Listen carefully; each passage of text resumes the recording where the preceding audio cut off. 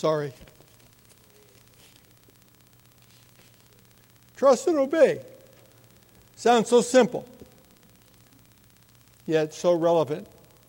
And just the opportunity to practice that on a daily basis. That's what Paul is trying to accomplish to these Corinthian believers. I remind you that Paul had been in Corinth for a year and a half in Acts 18 and had led many to the Lord. And now he's been gone for a time. And you remember in the first, if you've been with us, we're going through the book of 1 Corinthians on Sunday morning. You remember at the beginning, he starts by saying, it's been declared unto me by the house of Chloe that there were some issues, some things that the Corinthian believers were dealing with. Hasn't it been amazing in the first 6 chapters how the things that the Corinthians were dealing with 2,000 years ago are the same things we're dealing with yet today?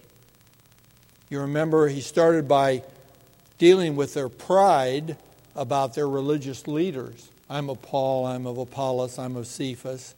And just trying to help them see we're all one body in Christ Jesus.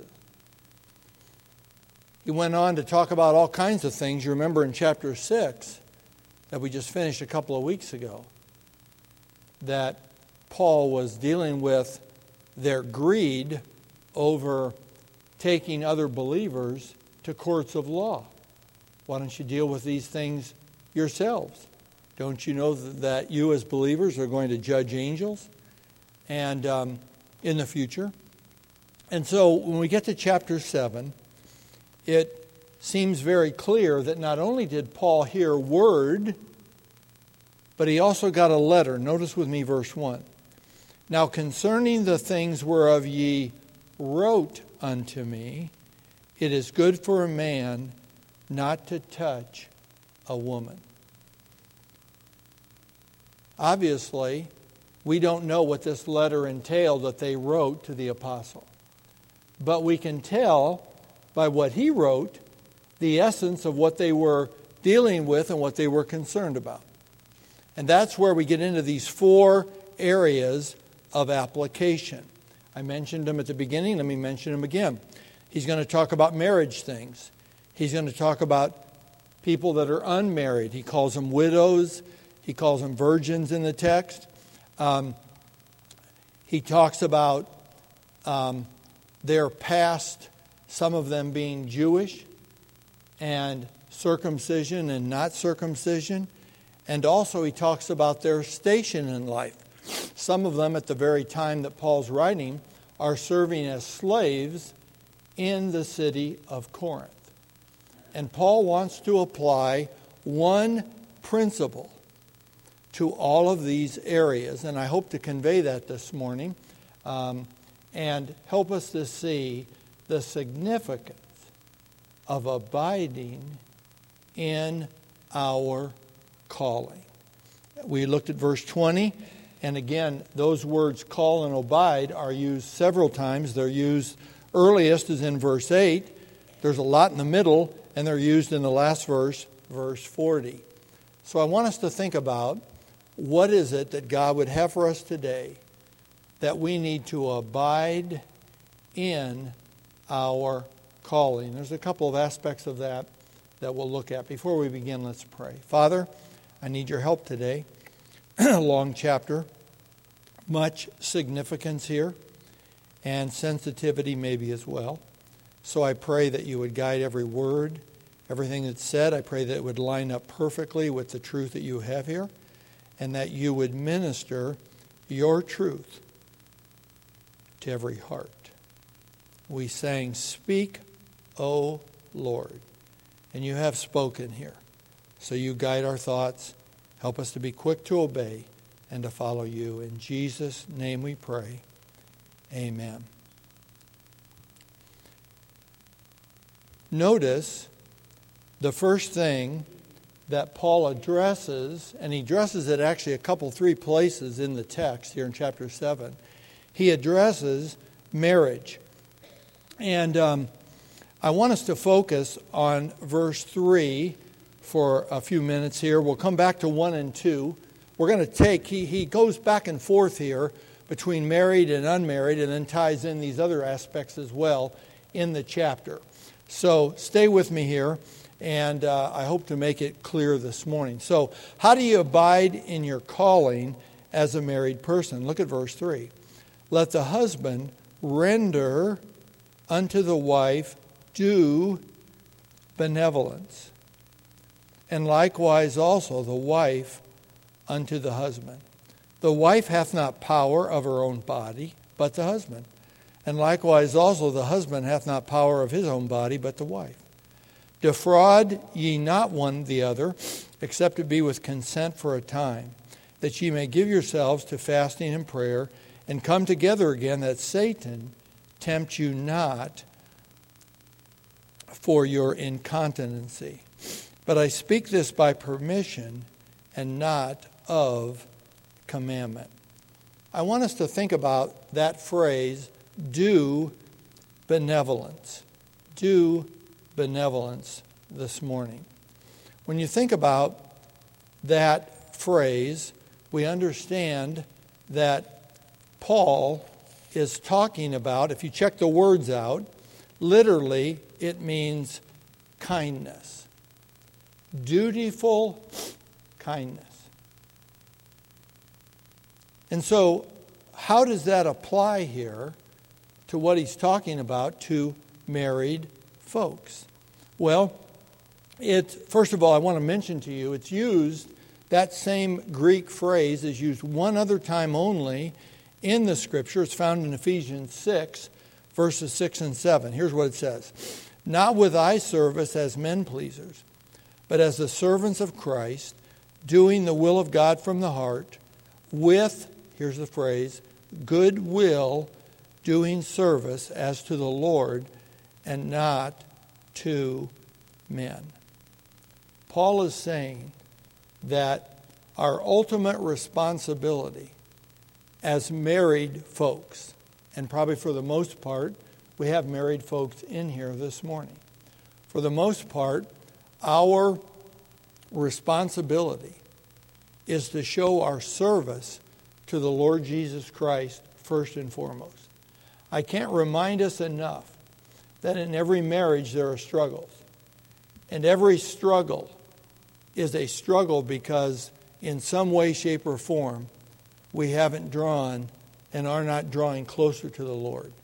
You cannot separate your marriage problems from your situation with the Lord Jesus Christ. I remind us all the time, here's a husband, here's a wife, and as we're growing to Christ, we need to be focused on Him, and in turn of focusing on Him, we become what? Closer to each other.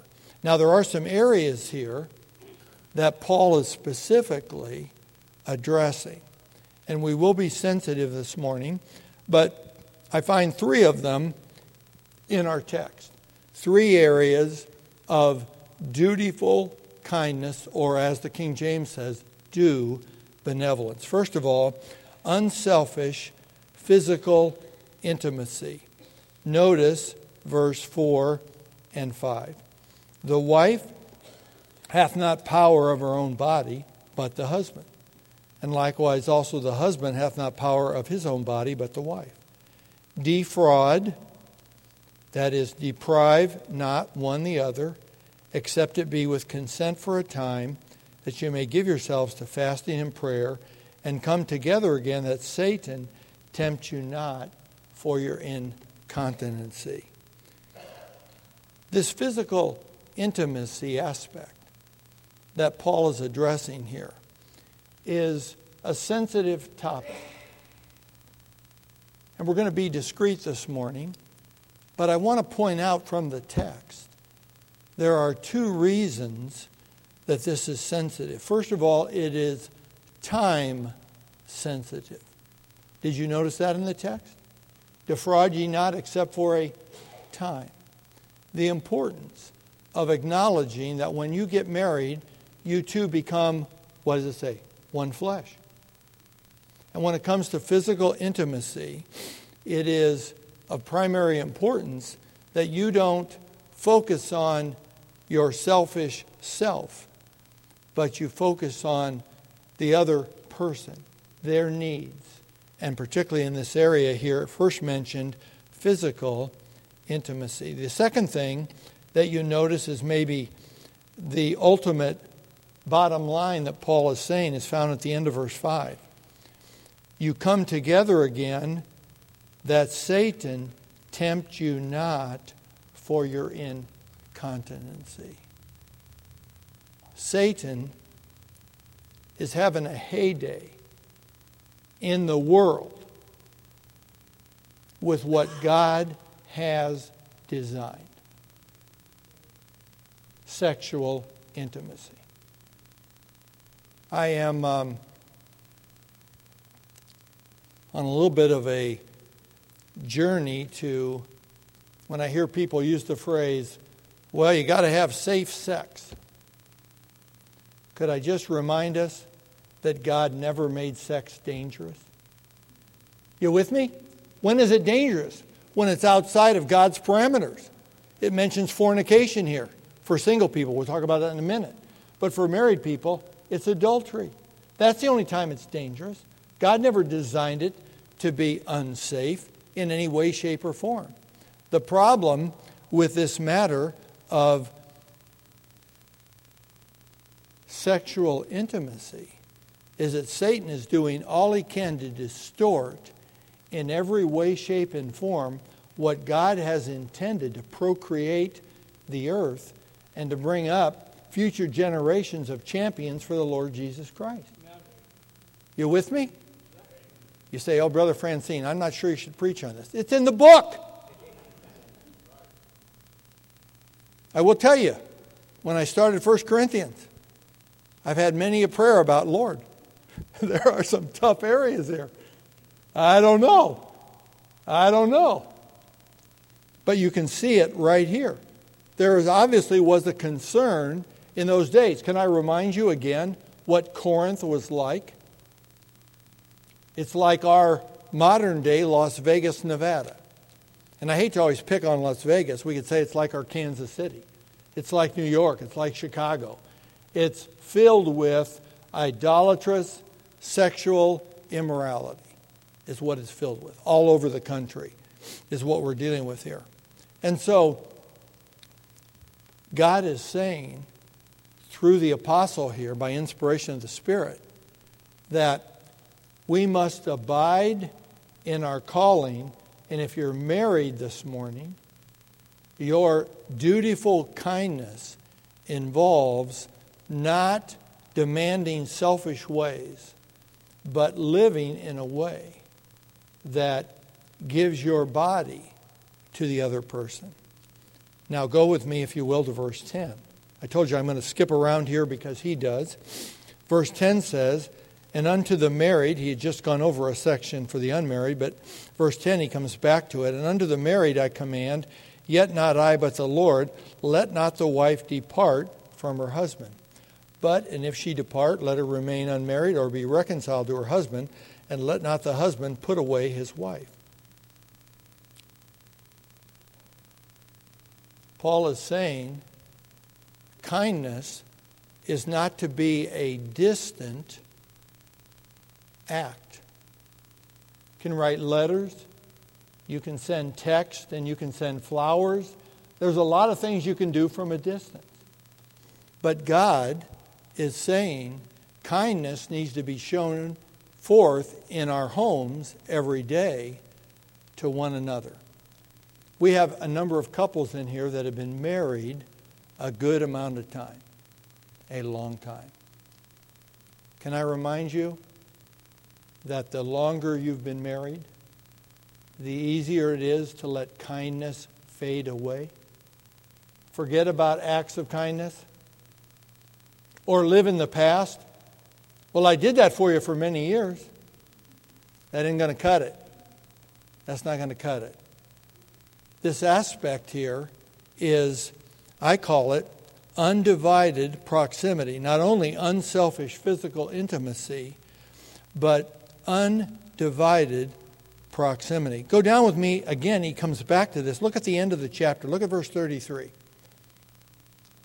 He says, "But he that is married careth for the things that are of the world, how he may please his wife." Now, he's not talking here negatively about worldliness.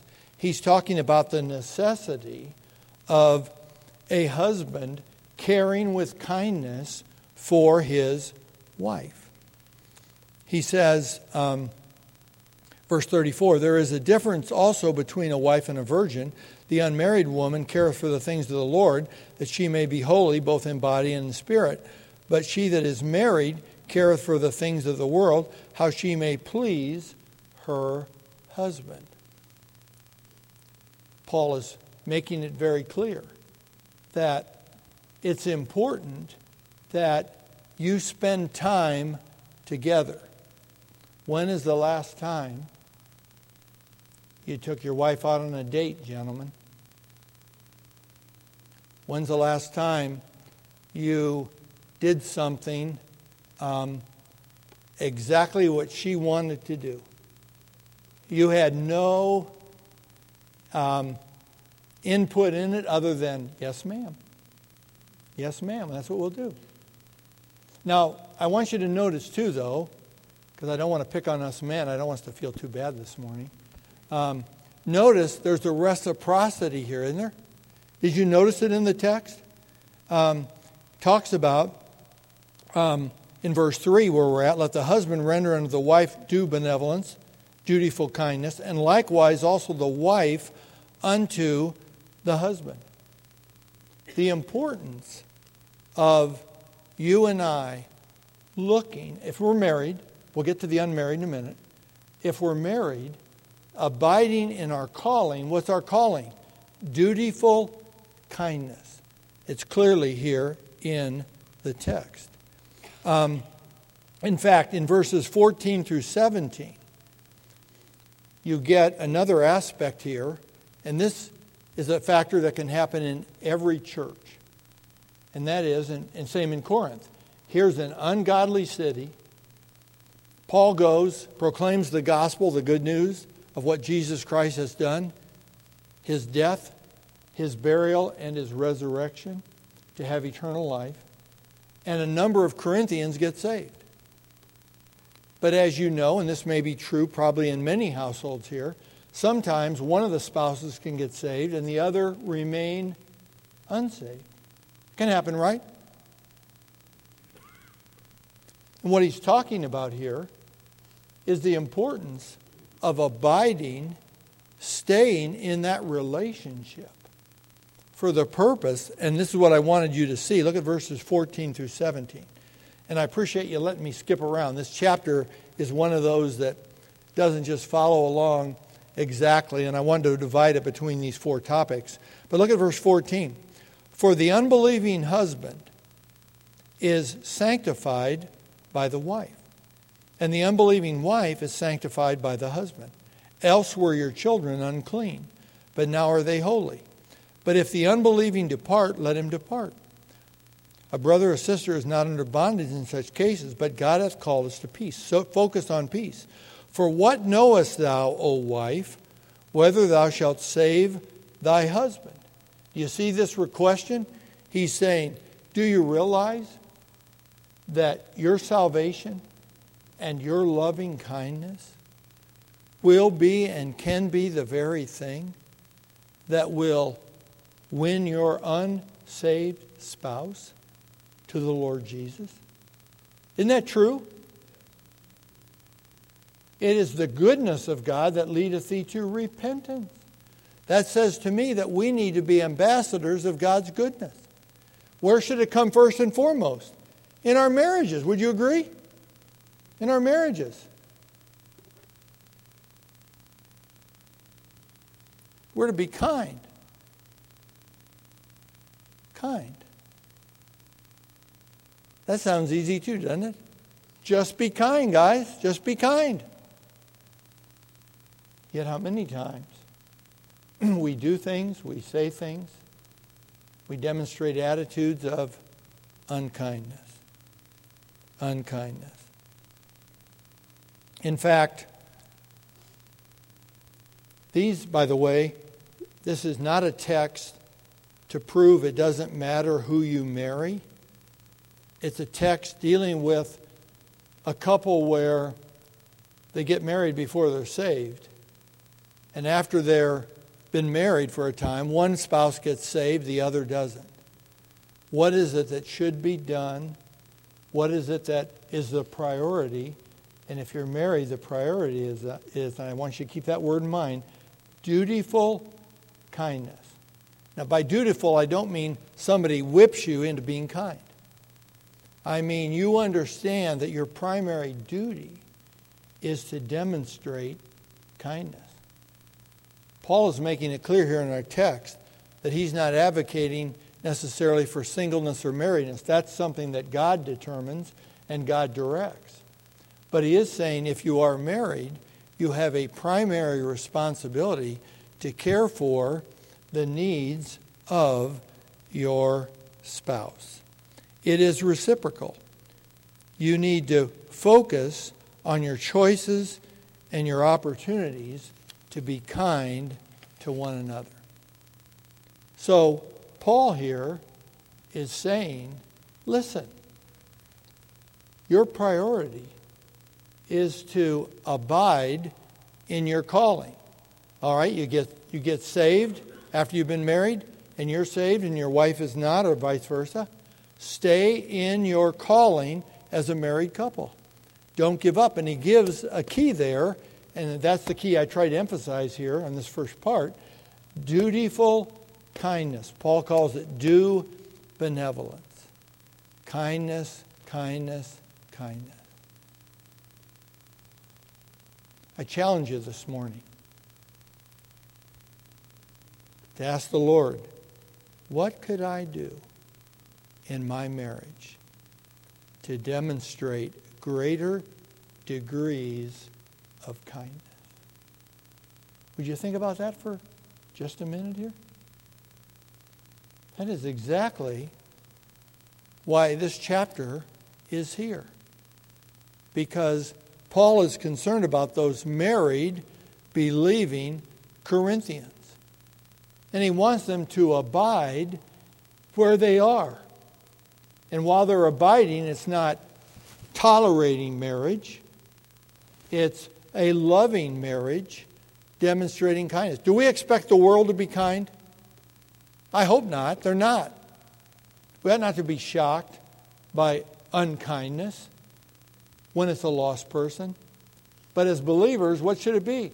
Absolutely the opposite. Be kind one to another, tender-hearted, forgiving one another, even as God, for Christ's sake, what? Hath forgiven you. I've applied that to young people in our school hundreds of times. But I think one of the primary aspects here of that kindness is really in our marriages. What could I do to demonstrate a greater degree of kindness in my marriage? I was teasing Brother Hockrider this morning. I actually was congratulating him. 50 years of marriage. They just celebrated their 50th wedding anniversary. And I think he made some comment like, it proves it can be done. And that's exactly right. With God's grace and God's strength, it can be done. Is it easy? No. Is it hard to be kind all the time? Absolutely. Aren't you glad God is kind all the time? For your good? Even when He chastens us? It's not for His pleasure. It's for our help to become more like Him. Secondly, unmarried. And again, there's different categories here of unmarried. He talks about virgins in verse 34. But the main point that God is making here is that singleness is a gift from God. Look at verse 6. But I speak this by permission and not of commandment. He's talking about marriage or not being married. And God gifts different people different ways. So what is the priority then for those that are unmarried? It is found in the very first 2 verses of our chapter. Notice what it says.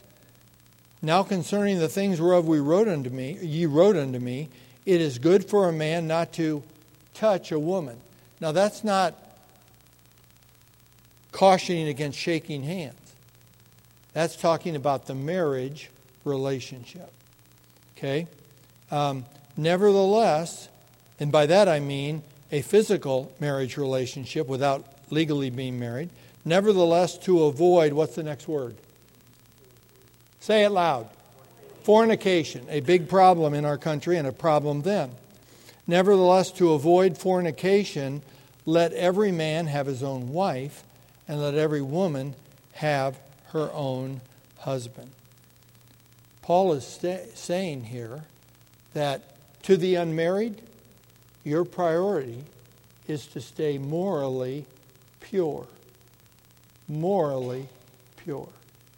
We live in a world that's advocating anything but moral purity. It's unbelievable what we're exposed to on a daily basis. And yet, this word fornication literally is the idea of immorality, and it even has the idea, if you look it up in the original, it has the idea of idolatry, letting someone become an idol in your life. Notice verse 9. Talking to the unmarried here. But if they cannot contain, let them marry, for it is better to marry than to burn. Paul is saying, do everything you can to avoid fornication. Morally pure people. You know what that's going to take today, folks? That's going to take a lot of reading in the Bible and a lot less TV and a lot less internet and a lot less other things. Would you agree with me? I'm reminded in the book of Peter. Peter has something to say about Lot from the Old Testament. And I always find this a challenge in the day and age in which we live. Lot vexed his righteous soul by seeing and hearing every day. I'm grateful for my eyesight, aren't you? I'm grateful I can hear. But oh, do we have to be careful what we see and what we hear. Are you with me this morning? There are a lot of things you're going to have to avoid. A lot of aisles you're not going to be going down. A lot of streets you may not drive on because of what's there for us to see. And I realize there are unintentional seeing. I like what Job says. I made a covenant with my eyes. Why then should I think upon a maid? You know what he's saying? He's saying seeing happens. And sometimes we can't control what we see. But if we see something that we shouldn't see, what's the goal? That we don't think on those things. So when it talks about the unmarried here, the admonition is very clear.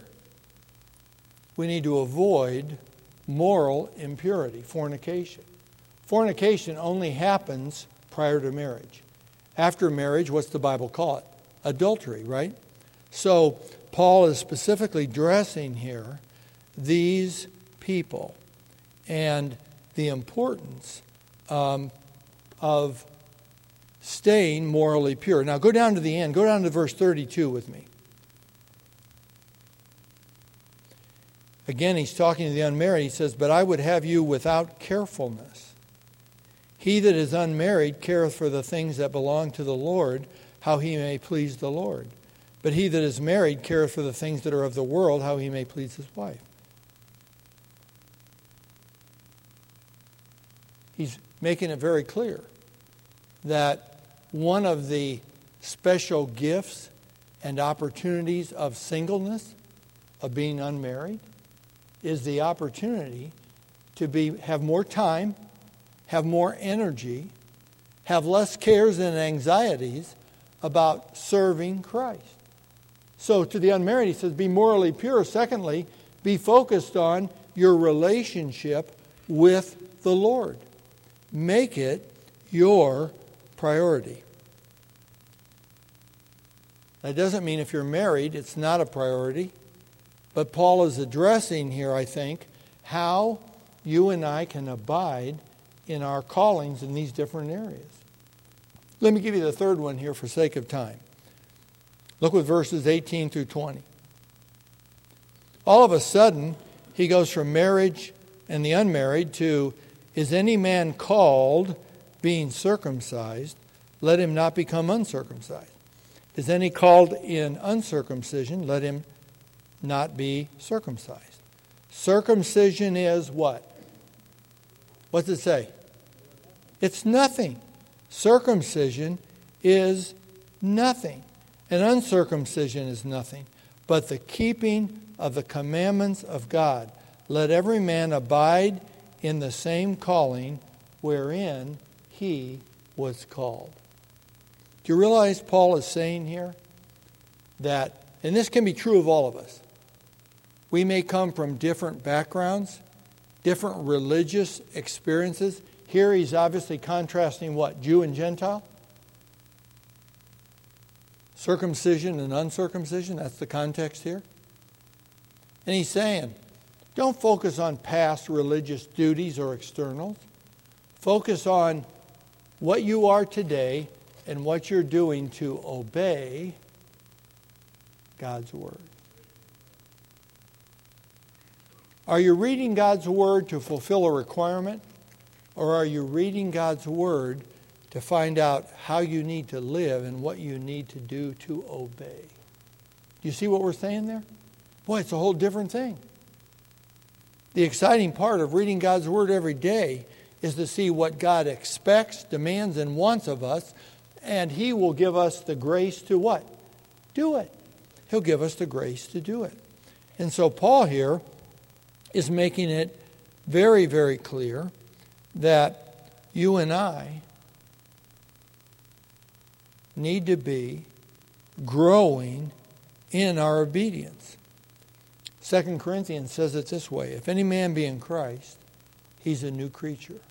Old things are passed away. Behold what? All things are become new.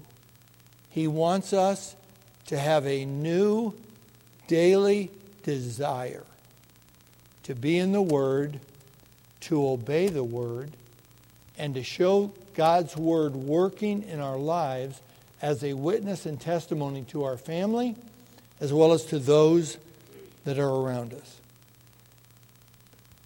Trust and obey, for there's no other way to be happy in Jesus but to trust and obey.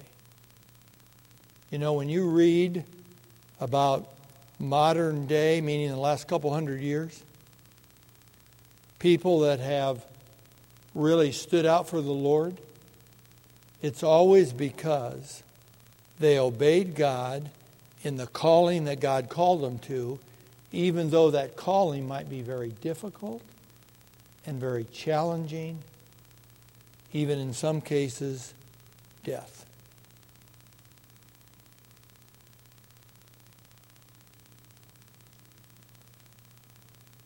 God is saying, listen, there are things in the past we need to get over.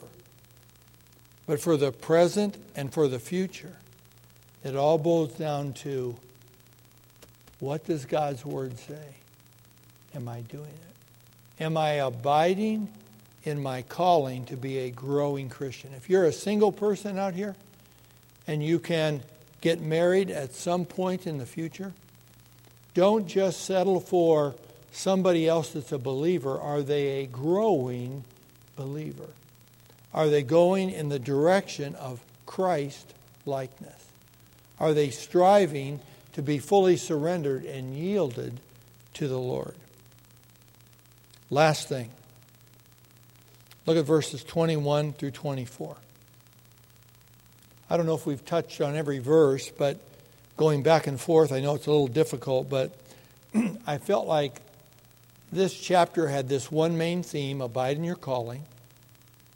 And Paul wanted it applied in these four areas because they had obviously written to him and expressed concern about how to do that. How do we stay faithful? How do we abide where God has called us to abide? How do we stay in Corinth, this wicked city, and survive? Notice verse 21 through 24. Art thou called, being a servant? Care not for it. But if thou mayest be made free, use it rather. For he that is called in the Lord, being a servant, is the Lord's free man. Likewise also he that is called, being free, is Christ's servant. Ye are bought with a price. Be not ye the servants of men. Brethren, let every man wherein he is called, therein abide with God. Paul is making it very clear here that these Corinthians, many of them that had gotten saved, were in a position of, the word servant here literally means slavery. They were being and were slaves. And they wanted to get out of that. Paul is saying, no, wait a minute. Wait a minute. You can abide in that calling because in Christ you are free. Be the best slave you can be. But if you're allowed, if it's permitted for you to be able to change stations in life, we might say, go from being an employee to being the employer. There's all kinds of applications I think we could say there. The importance is, from this text, we abide in our calling. And what is our primary calling? Be a servant of God. Be a servant of God. That's how we find genuine freedom. You're working in a difficult place to work, and you feel like you've got unreasonable authorities, and you have things that are really hard to take. Picture yourself every day, ultimately, working for the Lord Jesus Christ. How many hard things did he experience? Far more than any of us will experience. And he always kept his focus on doing the will of the Father. He had a heavenly focus. I wrote this down. Never forget the price Christ paid to make us free. What a price. The ultimate price. So here are our takeaways from 1 Corinthians 7. I encourage you to read it. I know I skipped around. I think I covered most of the verses, but I wanted us to think about it in terms of these four applications. If you're married, if you're single, no matter what your past religious experiences were, and your station in life. So abide in your calling in marriage by being continually growing in your kindness. Continually. Some of you couples here today, you may need to recommit your lives to just showing acts of kindness. Sometimes we get so busy doing acts of kindness for others, we forget about our own household.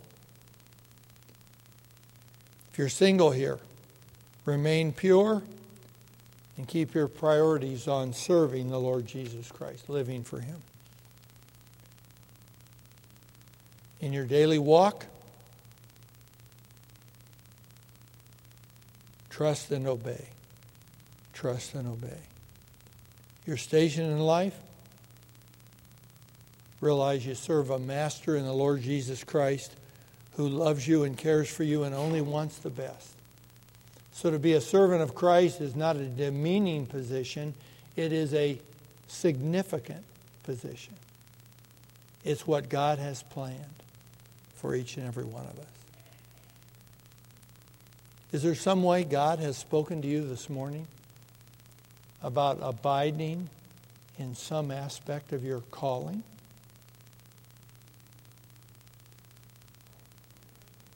Marriage? Singleness?